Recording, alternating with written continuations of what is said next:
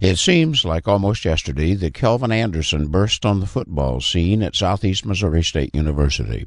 The date was September 5, 1992, and the opponent was Murray State University. From the opening kickoff, Anderson was, in the words of a reporter, electrifying.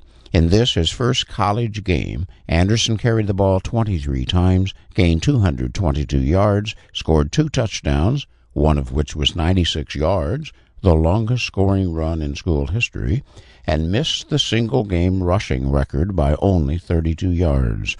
It was a stunning performance for the young man from New Madrid Central High School. Anderson's entire first year was remarkable. He ended the season holding the Southeast record for most yards gained in a season and was among the national leaders in yards gained by a running back. Although his second and third year achievements were strong, they never quite matched that first year. But by the end of his senior year, he held several Southeast records and was on a number of All-American teams. Known by his teammates and fans as Earthquake Anderson, due to his New Madrid origins and the explosive way in which he carried the ball, Anderson joined the Calgary Stampeders of the Canadian Football League in 1996.